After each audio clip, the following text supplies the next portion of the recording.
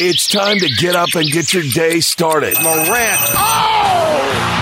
A jawbreaker! It's Sports 56 Mornings with Greg Gaston and Eli Savoy on Sports 56 and 98.5 FM. The first hour of Sports 56 Mornings is brought to you by East Memphis Ace Hardware at the corner of White Station and Quince. Now, here are your hosts, Greg and Eli.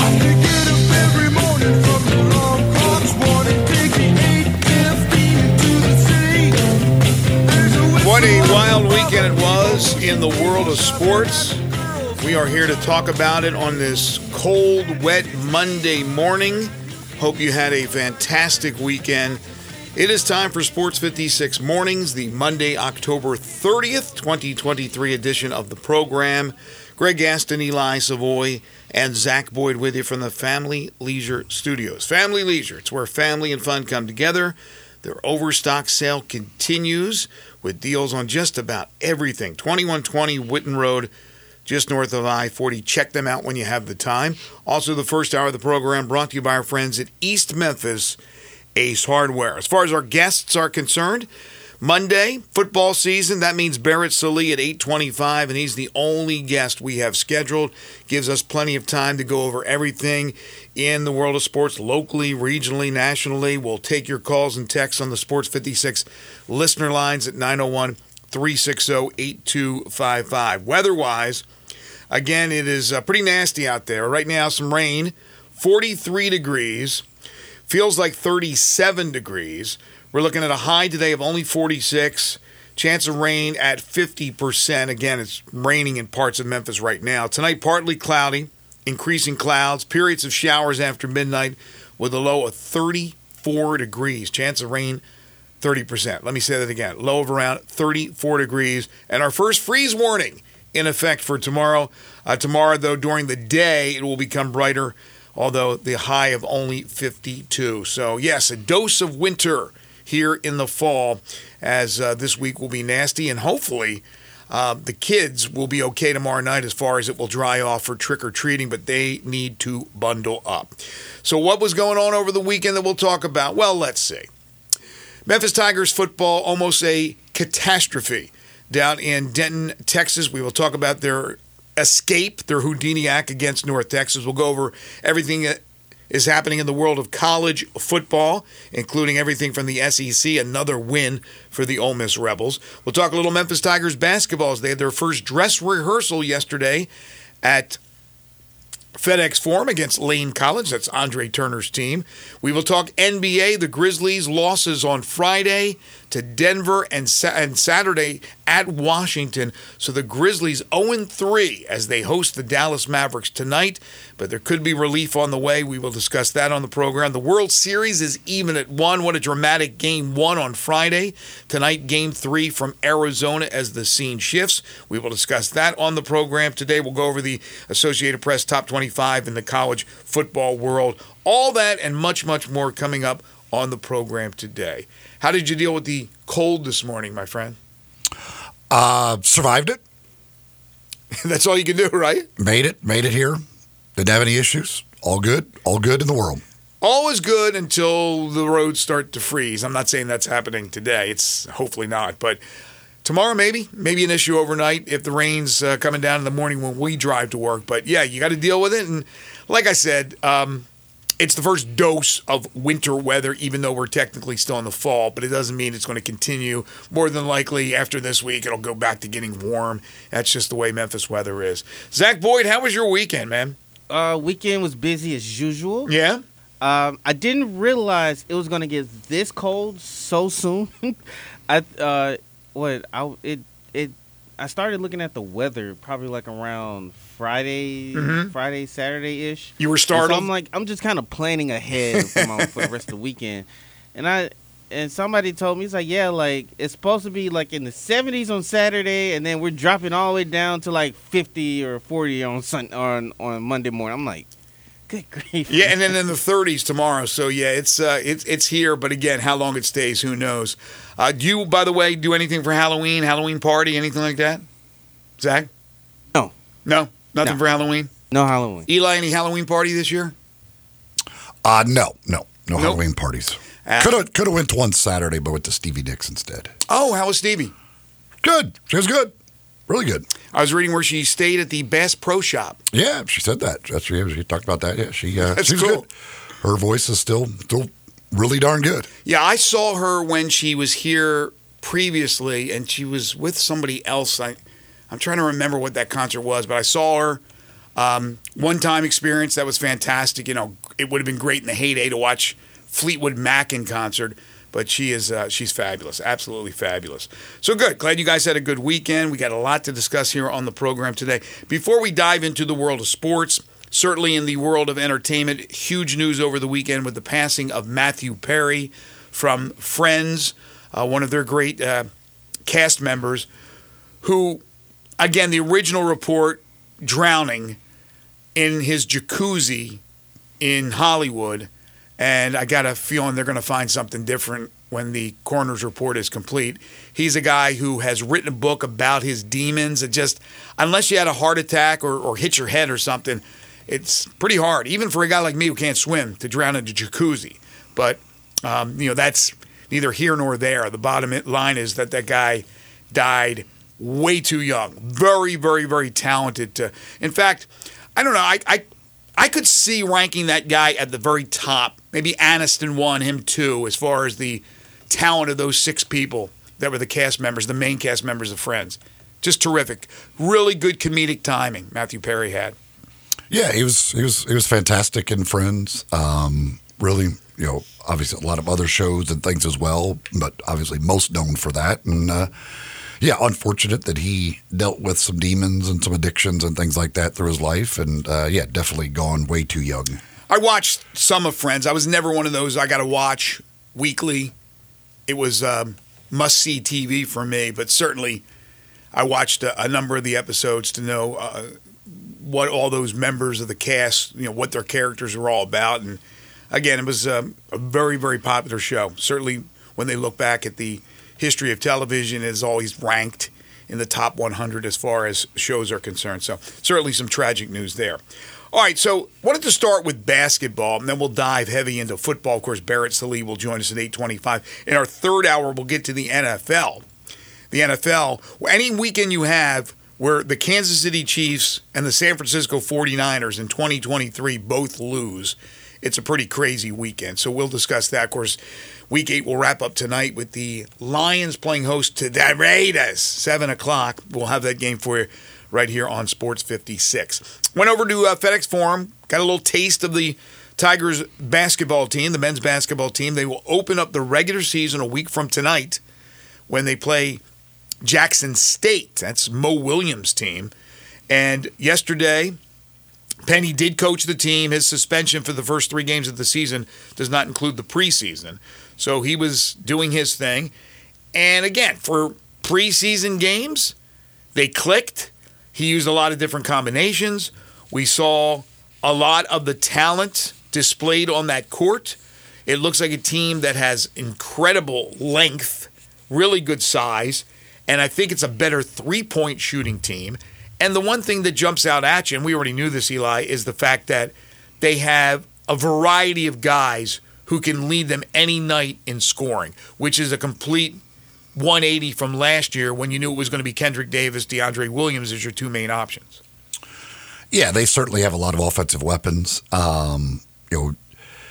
They look, I guess, yesterday like you should against Lane. They were efficient shooting the basketball. A lot of guys getting involved, obviously. Assist numbers way up. Just a really efficient offensive performance when you shoot 50% from three-point range. 24 assists on the 34 made shots.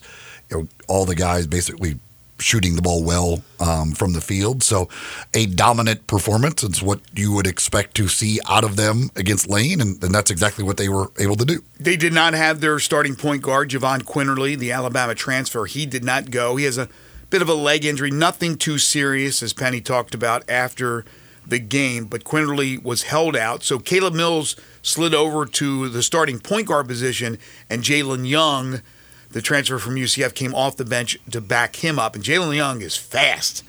I think he ended up with five steals in that game. The only thing I thought was a negative was Lane, by the way, well coached. It's Andre Turner, so they're in the right positions. They're trying to go to the glass as small as they were compared to Memphis. To get 13 offensive rebounds was pretty impressive for the Dragons.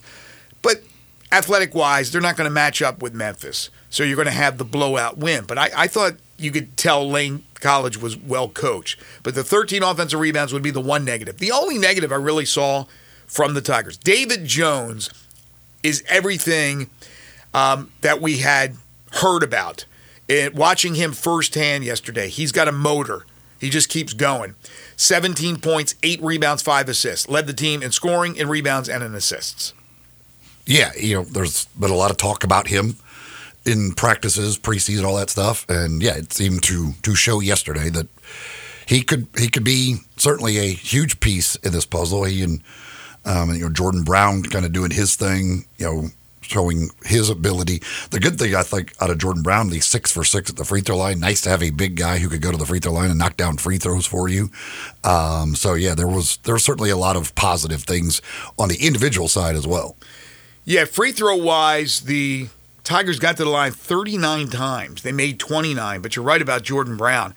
He's a guy who doesn't demand the ball, but in crunch time, you need a bucket down low. That's the guy you're going to go to. 14 points and 6 rebounds. Ashton Hardaway, 13 points, 5 rebounds. We kept hearing about how good a three-point shooter he was. Came from Sierra Canyon, where he played with Bronny James out on the West Coast. Hit 3 trays in this game. Really good-looking shot. Made his first 3, missed his next 2. But it just looks like this is a guy that will absolutely need to be on the floor at times. He's not going to play mega minutes. He's not going to start. But certainly, I think is a guy who, as a freshman, you can count on. He's got great size as well. If you can knock down threes, you can get on the court for most teams. And if he can shoot the ball that way, yeah, you got to find minutes for him. And you can never have enough shooting. Yeah, from a three-point statistic yesterday, David Jones was 2 for 2. Ashton Hardaway was 3 for 5. Let's see. Jordan Brown, 3-pointers, 0 of 1. Caleb Mills was 1 of 1. Jaquan Walton was 0 of 1. Jaden Hardaway, 1 of 2. Jalen Young, 1 of 2. Jourdain was 0 of 2. Pierre was 1 of 1. Sharon Font was 0 and 1. So, again, it's a mixture. You had 1, 2, 3, 4, 5, 6. 6 different guys hit 3-pointers. And, again, Quinterly didn't play, and he's a guy who could certainly hit the 3-point shot. Caleb Mills at 11 points. He brings that veteran presence. He played at Florida State. Before that, he played at Houston. So, again, and Malcolm Dandridge, who will be the backup to Jordan Brown.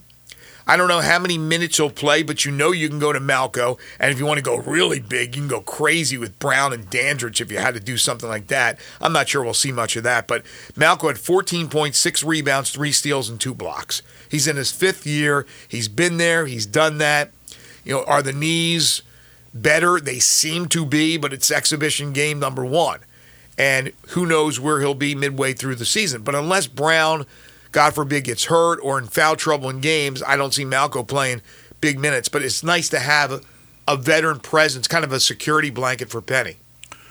Yeah, just another big body who can go in there. And with the issues he's had health-wise, not, counting on him for huge minutes, but spot minutes here and there, certainly can have a role on this team and could be very effective at it just because of his size. And yes, a veteran guy who's been there, done that, knows kind of what is expected from Penny, and Penny knows he can kind of count on him to be one of those guys.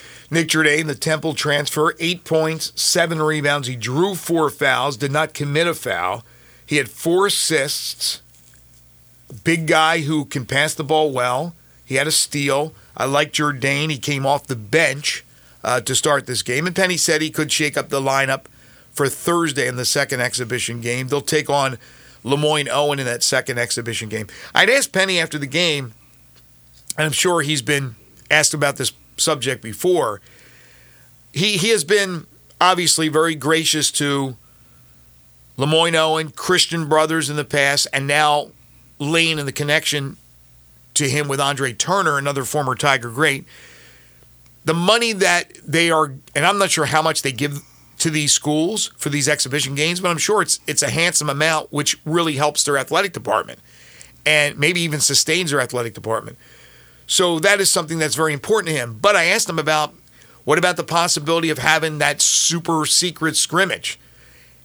Because Memphis plays such a rugged non-conference schedule, and they play those early season tournaments that Lane and Lemoyne Owen and Christian Brothers are not exactly going to get you really ready. They get you game experience as far as going out there and at least playing against somebody. But going up and doing one of these secret scrimmage games against Ohio State or Kentucky or whoever.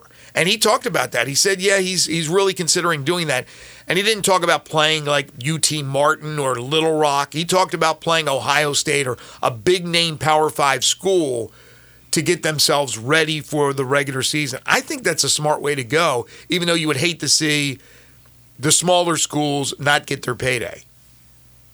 Yeah, there was a lot of teams, a lot of exhibition games around the country between big-time foes over the weekend, and some of them end up being great games, stuff like that. So, yeah, you could certainly, I think, doing 1-1, one against one of these schools, maybe as a warm-up. But yeah, I think it would be nice to play an exhibition against a good program and give yourself a real test before the season actually starts. Did I read where was it Pace University? Yep. Defeated St. John's? Yes. Rick Pitino expected to have a pretty good team in his first year as he takes over the Johnnies, but I think it was Pace D2? D3? Yes, D2. D2? The Setters, which I love. I did not know that was their Pace nickname. Setters? The Pace Setters, which is one of the greatest nicknames there is in college sports. I'd never heard of them. I thought maybe they were the Picantes, but no, they're the Setters. Either way, the Tigers a winner over the Dragons from Lane 106-49. Again, they'll play Thursday night against Lemoyne Owen, and they'll start the regular season a week from today, as they will host Jackson State at FedEx Forum. We'll take our first time out. When we come back, we'll take a look at the Grizzlies' slow start to the season, but help is on the way. If you want to be a part of our program, you want to hit us up on the Tigers basketball, on the Grizzlies, we can take your calls and your texts right now on that. Then we will dive into, obviously, a big weekend of college football, the NFL, the World Series, so much to go as we are just getting underway on this cold, wet Monday morning. Folks, I know winter is approaching, but you can always have that lawn taken care of. I'm not talking about a lawn mowing service. I'm talking about a weed control fertilization company, and that is Lawn Solutions, locally owned, family operated, because they are actually taking care of your lawn even during the dormant months, the winter months, when the grass is dormant. They are making sure that they are taking care of that lawn. So when spring is sprung, those weeds aren't anywhere to be seen. They kill the weeds, get you that green, plush, beautiful lawn. They control the germination of weeds by applying pre-emergence during the winter months, and then they're around, obviously, during the spring and summer. They're applying what they call post-emergence. They can take care of any disease your lawn has, any insect infestation. I had issue with grub worms. They took care of that because we had the moles, right? We had the moles around there. Got rid of those. They are good at what they do. I mean, really, really good at what they do. So give them a call. Talk to Brandon Holly. He's the owner of this company. 901-867-5626. That's 901-867-5626. Tell me you heard it here on Sports 56 Mornings. Again, locally owned, family operated, or go online to LawnSolutionsInc.net. You're tuned in to Sports 56 Mornings with Greg and Eli on Real Sports Talk, Sports 56 and 98.5 FM.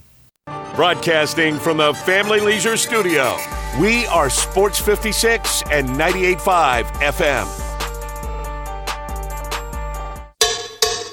Now back to Sports 56 Mornings on Sports 56 and 98.5 FM. This hour is brought to you by East Memphis Ace Hardware at the corner of White Station and Quince. Here once again are Greg Gaston and Eli Savoy. Everybody's working for the weekend. Scotty on Twitter says, debating if an exhibition win over the number 14 in the country without your two best player means anything for Tennessee. Solid win nonetheless. Looks like another solid squad in Knoxville. Yeah, they went to Michigan State in that exhibition game. With that, and that was an impressive way to get. It's an exhibition. Don't know for sure what it means and how seriously teams are taking it. But yeah, some of these, the Arkansas Purdue one ended up being a really good game. You had Kansas and Illinois, all these charity exhibitions. I think, it's that can't hurt. No, I think it only helps. It does hurt the little guys, right? It hurts the Christian Brothers, the Lanes, the Lemoyne Owens if you don't play those. But Penny talked about mixing it up. I think it would be very beneficial for Memphis to do that. I think when you play the non-conference schedule that you play, and he talked about it, he wasn't putting down the American Conference when he made the comment yesterday that, basically paraphrasing, he said his season is the non-conference schedule. Yes, you can't flounder in the conference, but if Memphis is floundering in the conference, there's bigger problems. It's a bad conference, let's be honest. So to have a high seed, you have to take care of business in the non-conference schedule. And how many times have they had a struggle in a tournament, wherever that tournament has been? Whoever they've played against, they haven't won one of those suckers. It would be nice to get that win over Michigan to start that tournament they're playing in the Virgin Islands? Or the Bahamas? Bahamas. So, again, to be prepared for that, playing against a bigger program, I'm not saying bigger program than Memphis, but a big-time program as opposed to these Division II schools or whatever, I think it's only beneficial. As far as Tennessee is concerned, Tennessee, once again, is loaded. They got veteran players. They got young talent. It's all about the postseason for Tennessee, not floundering when they get to the postseason. They need to stay healthy. They need to stay together. Tennessee can be really good. Same deal with Arkansas. Musselman has put together incredible recruiting classes and transfers. These transfer portal guys that he gets, amazing. Many of them have already gone on to play in the NBA. But they get to the tournament and they stub their toe. So those teams, they have the talent. They have really good coaches. They should Arkansas go a long way. hasn't stubbed their toe in the tournament. They've been like the lead eight. I mean, he's taken them far in the tournament. What did they do this past year? They were, what, 3-16? Yeah, but again, I'm talking about a team that is good enough to be a Final Four team. Yeah, they're going to be good. They're going to be in the tournament. That's not a question. I'm talking about a team that has the roster to be a Final Four team and is not a Final Four team. I guess my priorities are a little bit higher when it comes to the roster that Arkansas has, the roster that Tennessee has. So I look at it differently. Now, I look at this Memphis roster pretty damn good. And last year's was good. It was disappointing the way it came to an abrupt end in the final seconds against Florida Atlantic. But this is a better roster. As long as there's chemistry, this is a better roster. So if Memphis goes out there and loses in the first round, it will be horrible. But to be able to be a good seed, a high seed where they have a better chance to make a legitimate run, they have to do damage. And I mean a lot of damage in the non-conference portion of their schedule. And that's why Penny talked about that. So having one of these scrimmages, I think, can only help. Joe Tipton, who's a national recruiting guy, reporting that this is the shocker of all shocks. Cooper Flagg, number one ranked player in the 2024 class, has committed to, drum roll please, thank you, Duke. Shocking. Stunner. If Cooper Flagg is not the quintessential Duke player, I don't know who is. They get their share of good ones. And John Shire's recruited really well since he's gotten that job. Cooper Flagg was going to Duke. You should have put your whole bankroll on that one. All right, let's talk Grizzlies. Grizzlies tonight host Luka Doncic, Kyrie Irving, and the Dallas Mavericks. The Mavericks come in at 2-0. The Grizzlies, unfortunately, at 0-3. 7 o'clock start tonight at FedEx Forum. Already we know that Luke Kennard out again, continues to be in concussion protocol. And Santi Aldama is also out once again. Of course, Steven Adams, Brandon Clark, John Morant, they're all out. And it will be a challenge tonight, depending on how much of an effort the Mavericks put in. But since they didn't play yesterday, I would imagine that the big names, as I just mentioned, Kyrie and Luka, are playing. And for the Grizzlies to get that first win, they're going to have to step up. I thought Friday they played well. You were at the game. They took on the Denver Nuggets. They gave them a battle, but in the end, they ended up losing that game by the score of 108-104. Tripp, 21 points, 9 rebounds. Marcus Smart had 20 to go along with 5 assists and 5 steals. But Dez struggled from the outside, hit only 1 of 10 from 3. And then on Saturday, I just had a feeling that after playing so tough against Denver and falling, to turn around 24 hours later, go on the road, no matter who it was against, that they were going to have a problem. And they did. They got beat up by their former backup point guard Tyus Jones in Washington, losing that one 113-106. They did rally. They were down 20-something points, ended up losing by 7. Desmond Bane had 26, so he bounced back, had a really good game. Zaire had a nice game. Zaire Williams, 16 points, 10 rebounds, his first NBA double-double. But when push comes to shove, Eli, and you clear the air, it's still 0-3.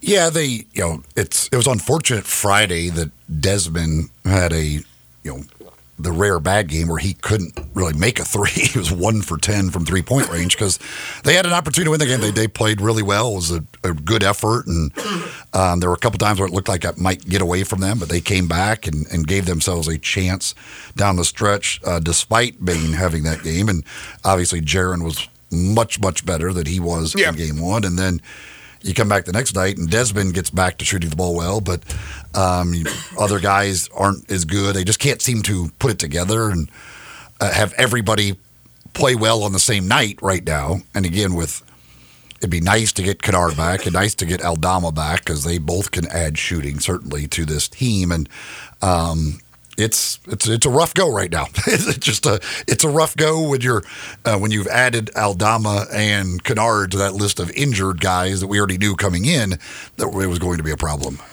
Look, I'm not part of the medical team, but my guess is on the road trip that they'll be back. They go to Utah, and then they have 2 in Portland. Aldama's injury didn't seem to be too serious. Then again, we thought Steven Adams was going to be playing.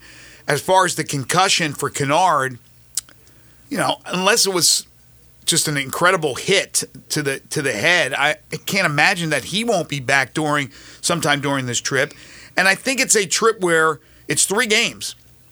Portland's bad. Portland's a bad team. Now, the Grizzlies are bad right now, but the Grizzlies are going to get better. Portland's not going to get better this year. So even though it's on the road, you got to think you're going to win one of those 2. And then there's Utah. Utah has talent. But I think if they get Aldama and Kennard back for the trip, that they'll win 2 out of 3. And then all of a sudden you're probably looking at 2 and 4 because tonight is going to be tough to win. It's not out of the question. But not 2 and 4, you would be 2 and 5. 2 and 5. Again, not ideal. Not ideal, the start of this season. But you were already behind the 8 ball with Ja being out. You make a strong move to bring in Marcus Smart. You lose Steven Adams. You already knew Clark was on the shelf. And then you get hit again with these injuries early in the season to Aldama and Kennard. I don't know what people expect. John Conchar doesn't play the first game. All of a sudden they're depending on Jitty to be a difference maker. I mean, come on. This is what you have. You're down to your last guys on the bench as far as getting significant minutes in games. And as far as the 5-game deal before they can get the extra player for Ja Morant, it's a shame that you had to wait 5. I don't understand why you had to wait 5, but you did. And, conceivably they could be 0-5. But according to reports, I think Shams and Woj and everybody, the rest of the Hitler Youth, they had reported over the weekend that Bismack Biyombo, a name you had brought up late last week, that the Grizzlies will end up signing Biyombo. I think the last team he was with was Phoenix, if I'm not mistaken. Yes, I believe so. I think he was with Phoenix last year. 31 years of age. He is a defensive. Look, he's 6'8". He's not 7 foot, but he's 6'8", who plays bigger than what he is.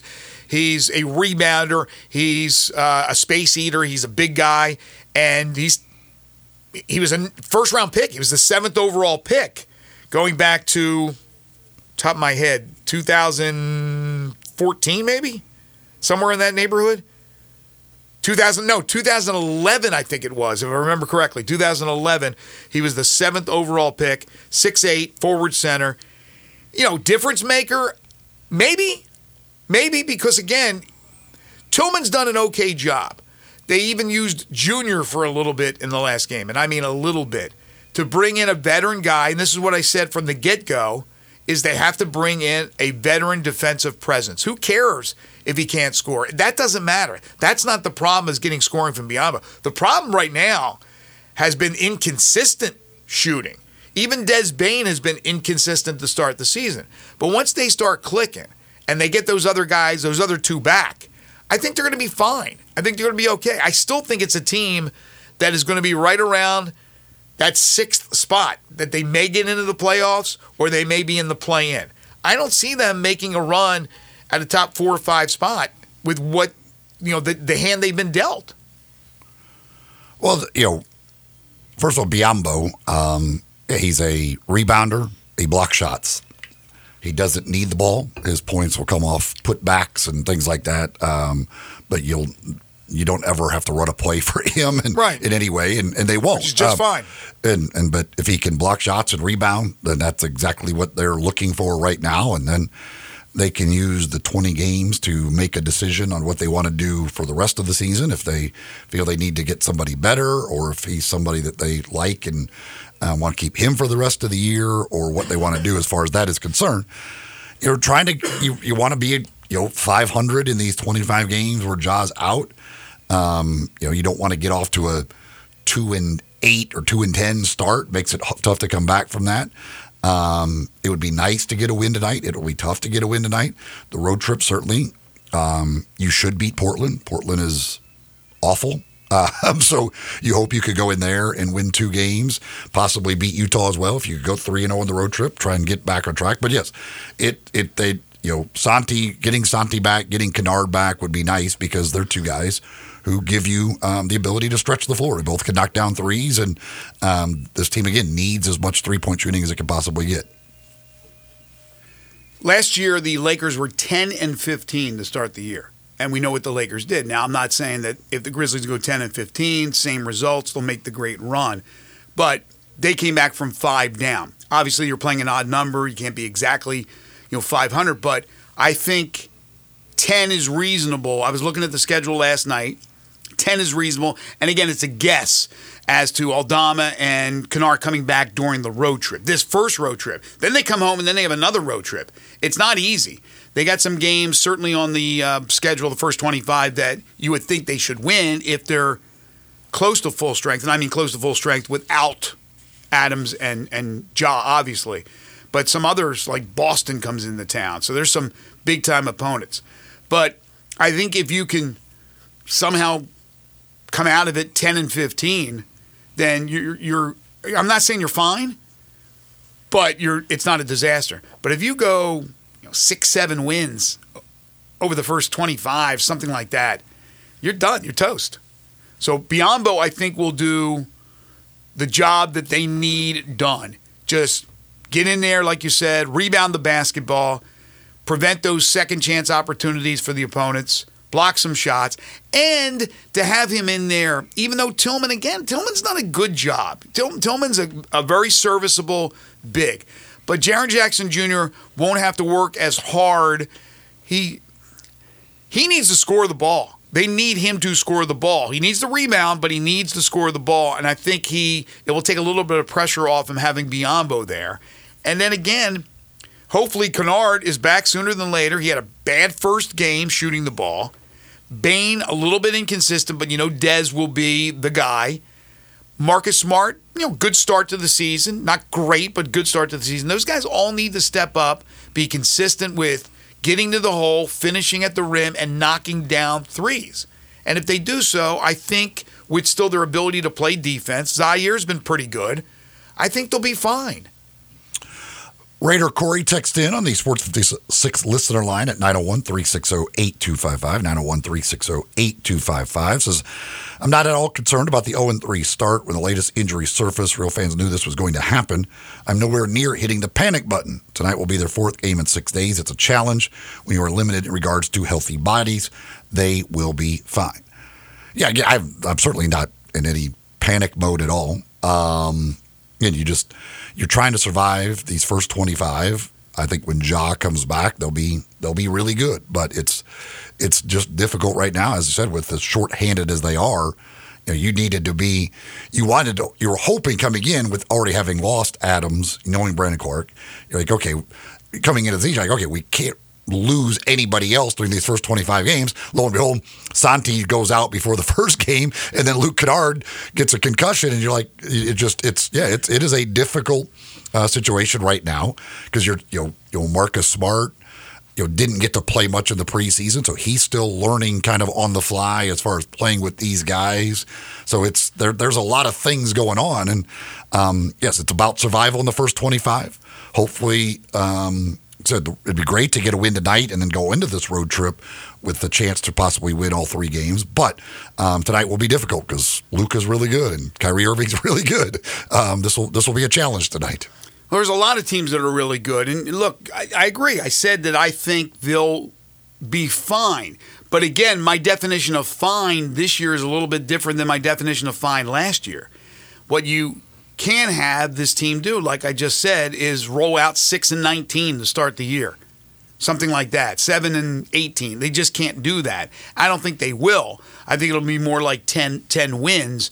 But again, the quicker Aldama can come back and Kennard can come back, then you have more of a full array of players short of having John Morant, obviously Steven Adams, and Brandon Clark, who, of course, the latter two, Steven Adams and Brandon Clark, you're not going to have Adams for the whole year. Who knows if you'll get Clark at all? But you're going to get back Ja after 25. And so that's what I mean. Just tread water. And I think Biyombo will help the team. But they nearly beat Denver on Friday. Who knows about tonight? It'll be a challenge. But you just never know. And you just never know the mindset of some players like on the opposing teams. As Doncic and Kyrie come in full blast, ready to go. Do they come in looking at, these guys are 0-3, they're down, they have all these injuries, and maybe they don't put their best foot forward, and all of a sudden it's a game in the fourth quarter. You just never know. But I think that road trip coming up, the short 3-game road trip, Utah and 2 at Portland, that's where I expect them to get a couple of wins. Portland is a bad team, but there are a lot of good teams in the NBA. This league is off to a great start with storyline after storyline after storyline. We saw that Lakers-Kings game go to overtime last night. De'Aaron Fox was tremendous. We saw the Bucks with Dame Lillard and Giannis get beat up by the Atlanta Hawks. Mm-hmm. You just never know what's going to happen. But again, the one thing I did talk about over the weekend with some friends is, the window. We always talk about the window. The window's so wide open for the Grizzlies, a window. No, the window closes quickly, even with young players, when you have injuries and when you have incidents, when you have a situation like John Morant. That's why you have to seize the moment. You have to, when you have an opportunity to make a great run, you have to make a great run because you never know what's going to happen that next year.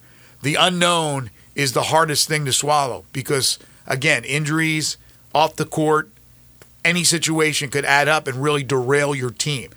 The Grizzlies aren't derailed yet. Hopefully they won't be derailed at all. But right now it is certainly a precarious start to the season. Yeah, the Grizzlies, they've got a good window because of the young talent, but it's unfortunate for them. Their biggest issue is that they can never – every time they've been in the postseason, they've dealt with some serious injuries. Like they can't ever get fully healthy for a postseason run to see what could happen. And now this year, of course, we already know that they'll be without Steven Adams for that once again. So it's just that's been their unfortunate thing for them is they just can't ever get everybody healthy for that postseason run when they actually get to that postseason. They put themselves in position, but then deal with injuries when it comes to the postseason. This side of the program is brought to you by East Memphis Ace Hardware, located at the corner of Quince and White Station. That's where you'll find East Memphis Ace Hardware. That's where you can find the big green eggs and all the egg accessories and anything else that you need for any DIY projects around the house. So from their great selection of Benjamin Moore paints to so much more, great staff to help you find exactly what it is you're looking for and help you with whatever project you're trying to get taken care of. Go see the folks at East Memphis Ace Hardware. Get at the corner of White Station and Quince. You're tuned into Sports 56 Mornings with Greg and Eli on Real Sports Talk, Sports 56 and 98.5 FM. Broadcasting from the Family Leisure Studio, we are Sports 56 and 98.5 FM. Now, back to Sports 56 Mornings on Sports 56 and 98.5 FM. This hour is brought to you by East Memphis Ace Hardware at the corner of White Station and Quince. Here once again, Greg Gaston and Eli Savoy. I got a little change in my pocket going jingle-lang-a-lang. Wants to call you on the telephone. You guys have all heard like that saying, like sometimes when you drink water or drink any kind of liquid and you start choking, start coughing, they go, it went down the wrong pipe. Yeah. Like, the hell are they talking about, man? But all I know is, like, I just drank some water in our last segment, and it went down the wrong pipe. I don't know if we have two pipes. If it goes down your windpipe, yes, it's going to make it. Is that what it is? It's going down the windpipe? My God. I'm, like, still choking from a little sip of water. Welcome back to the program. Been talking Tigers basketball. We've been talking Grizzlies. We're going to dive into college football and the Tigers experience from Saturday down in Denton, Texas in just a moment. I did get sent a text by a couple of people just a moment ago. Andy Katz, who's been covering college basketball for a long, long time, has put together his list of top 10 Final Four dark horses. Top 10 Final Four dark horses. And he does have the University of Memphis Tigers at number 10. Dark horse Final Four team. He has North Carolina's number 1 dark horse. Would you consider North Carolina a dark horse? I know they struggled last year after being, the champ or the runner-up 2 years ago? Runner-up. Yeah, I don't think most people right now have North Carolina as a Final Four team for this year. He's got Illinois 2nd, Texas A&M 3rd, Maryland 4th, UCLA 5th, Villanova 6th. Just sounds weird to hear some of these names on a dark horse list. St. John's, we were just talking about Rick Pitino. They are 7th, Boise State 8th, Wisconsin 9th, and then the Memphis Tigers. Talking about the Grizzlies of the NBA. Did you see what Steph Curry did to poor Dylan Brooks last night? Yes. Oh my gosh, that was rough for Dylan. Man, oh man, I felt bad for him. I'm glad Steph eventually just shot it so he could quit embarrassing him. He had him spinning in circles and jumping. He didn't know what the hell was happening. And then the first move, just completely left Brooks. At that point, if I'm Dylan, I'm not going back to try and do anything. Just let it happen from there. But then on the fake, you go jumping back by him again. Dylan's still shooting over 50% from 3-point range on the year. He is one of the great 3-point shooters in the league. We really need Dylan shooting on this team. Clearly, we need Dylan shooting. Dylan Brooks is at 53% from 3-point range. Luke Kennard hasn't made a 3 yet this season. Karma. But I'm kidding. But the Steph Curry shot, yeah, if I get jocked the first time, I'm just letting him shoot and hoping he misses, although he never misses. But how about the reaction? His facial expression, and then, of course, they compared it to the great painting, Scream painting. Just fantastic stuff. And perfect for Halloween with Scream. Steph Curry, this just in, he's damn good.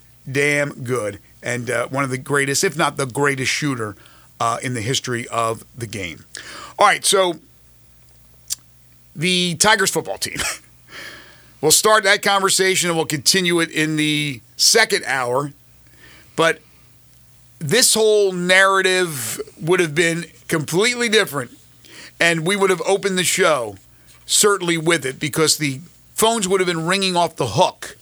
And I'm sure we're going to still get calls, and I'm sure we're still going to get texts from people because of what went down and how it happened. But there's two ways to look at every story. The doubters, the detractors, the half-empty people will look at it and go, how can you blow a lead like that? Fire the coach. Blah, blah, blah. And then, of course, everybody else with sense and brains will look at it and go, they won the football game. And that's all that matters. But how they won the football game. A kid from Denton who grew up 10 minutes from that stadium, in less than a minute, not a 2-minute drill, less than a minute, taking him down the field, and Joe Skates becoming one of the heroes after dropping a touchdown pass that, who knows at that point, maybe North Texas never rallies because I think it would have been 38-21. But Joe Skates drops the easy one and then makes a really good catch, getting hit from both sides and hanging on in the end zone. And the Memphis Tigers become bowl eligible for a 10th straight year as they defeat North Texas in a wild one, 45-42 to improve to 6-2 in a game that saw 1,191 yards of total offense. Yeah, in the end, they escape with the win, which that's what you got to do. It's a bottom line business, and a win is a win. I don't know how in the world it got to that point. Even watching it, I don't like. It never seemed like it was going to officially get away from them, and then all of a sudden I'm like, oh my gosh, they're losing. They're down in it.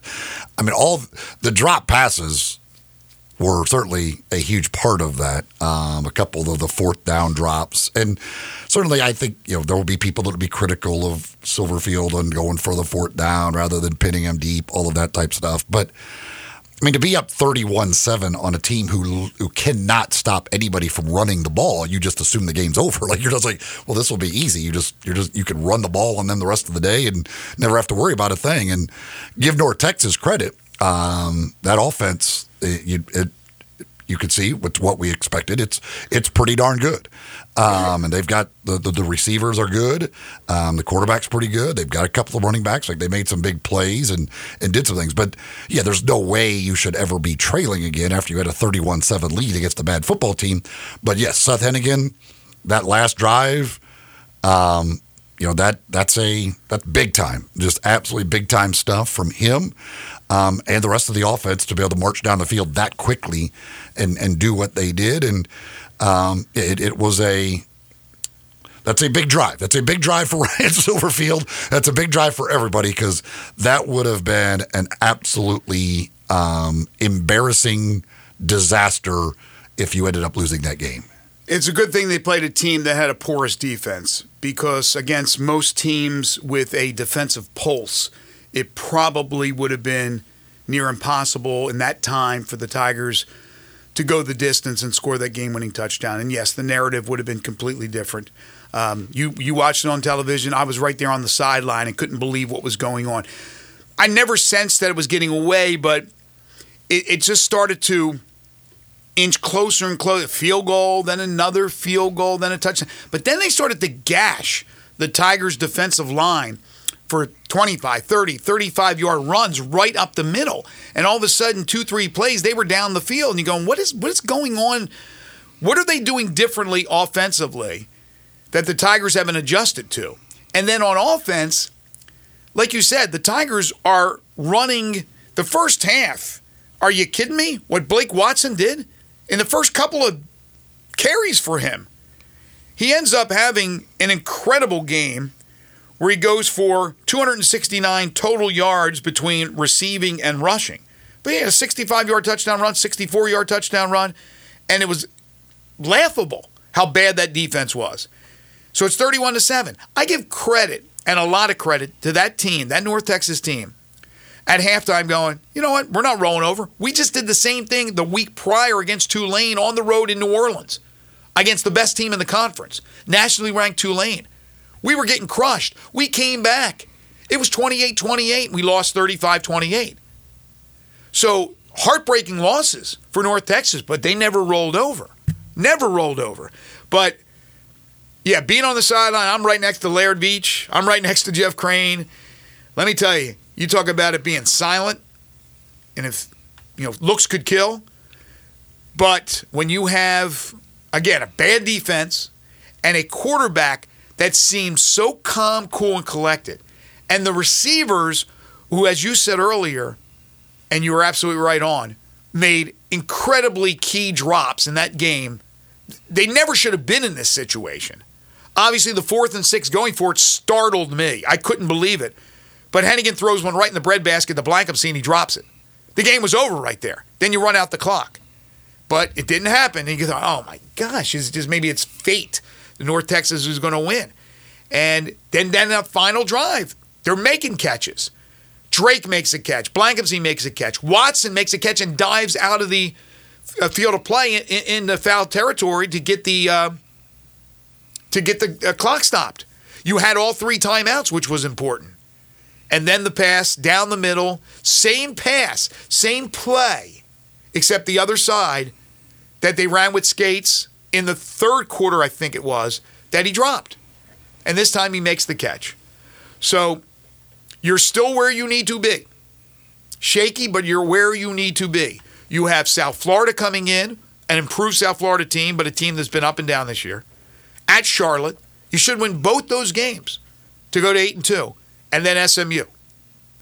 SMU, and then followed by Temple. Right now, you look at the American Conference standings, it's exactly what everybody thought. You have the four best teams you thought were going to be Tulane, SMU, UTSA, Memphis. That's where they are. Tulane, UTSA, SMU 4-0 in the conference. Memphis and Florida Atlantic are 3-1. A texter, Steve, says, on a scale of 1 to 10, how shocked were you that the Tigers went for it on that fourth down? I wasn't shocked at all. You weren't? No. Oh, I go 9. I just don't. I mean, from where because I think Ryan Silverfield, and I think correctly so, thought like we're not stopping them. I don't want to give them the ball back if I don't have to. I want to try and end the game with my offense. I don't think he had any faith that the defense would stop North Texas, which he was correct about. And so I think he just was like, I would rather take the chance of my offense being able to get the first down rather than my defense being able to stop them if we give them the ball back, no matter where we give them the ball in the field. Yeah, I understand that, and I'm sure that was part of the rationale. But here was my thought process. They weren't getting first downs on 4th and 1, 3rd and 1. They weren't getting first downs in the second half. Again, I don't know what they were doing.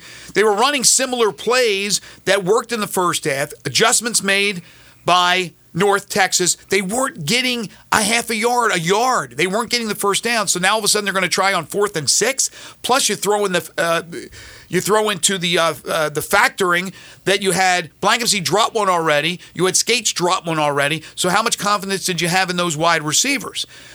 And then the other thing is, all they need is a field goal to tie the game. Right? I'm not even thinking they're going to take the lead. I'm thinking they're going to tie the game. So you're giving them a half a field, and their kicker is really, really good with a strong leg.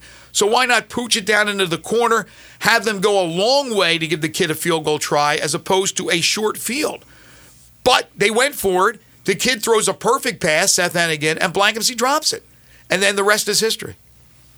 Yeah, in the end, it's a good thing they didn't punt it because that would have just taken North Texas more time to score, and the Tigers wouldn't have had time to score the game winner. They would have to go farther, but yes, I mean the way their offense was moving and the way the defense was playing, yeah. I have no problem with going for that fourth down again, and I was not surprised at all. I figured Ryan likes to go for it on fourth down, and I think in my mind I would be with him that.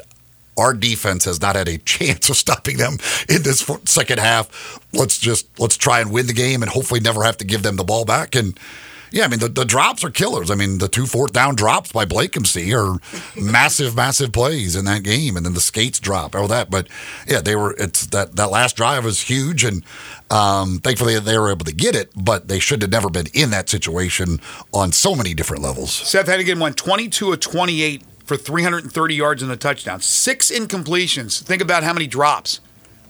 He probably missed on 2 passes. Seriously. I mean, legitimately 2 passes. And Blake Watson has now established himself. Seth Hennigan said this after the game. He is the next great Tiger running back. You look at, we haven't had one for a couple of years now. This guy has established himself as that next in the long line of great Tiger running backs. We'll continue to talk Tigers football.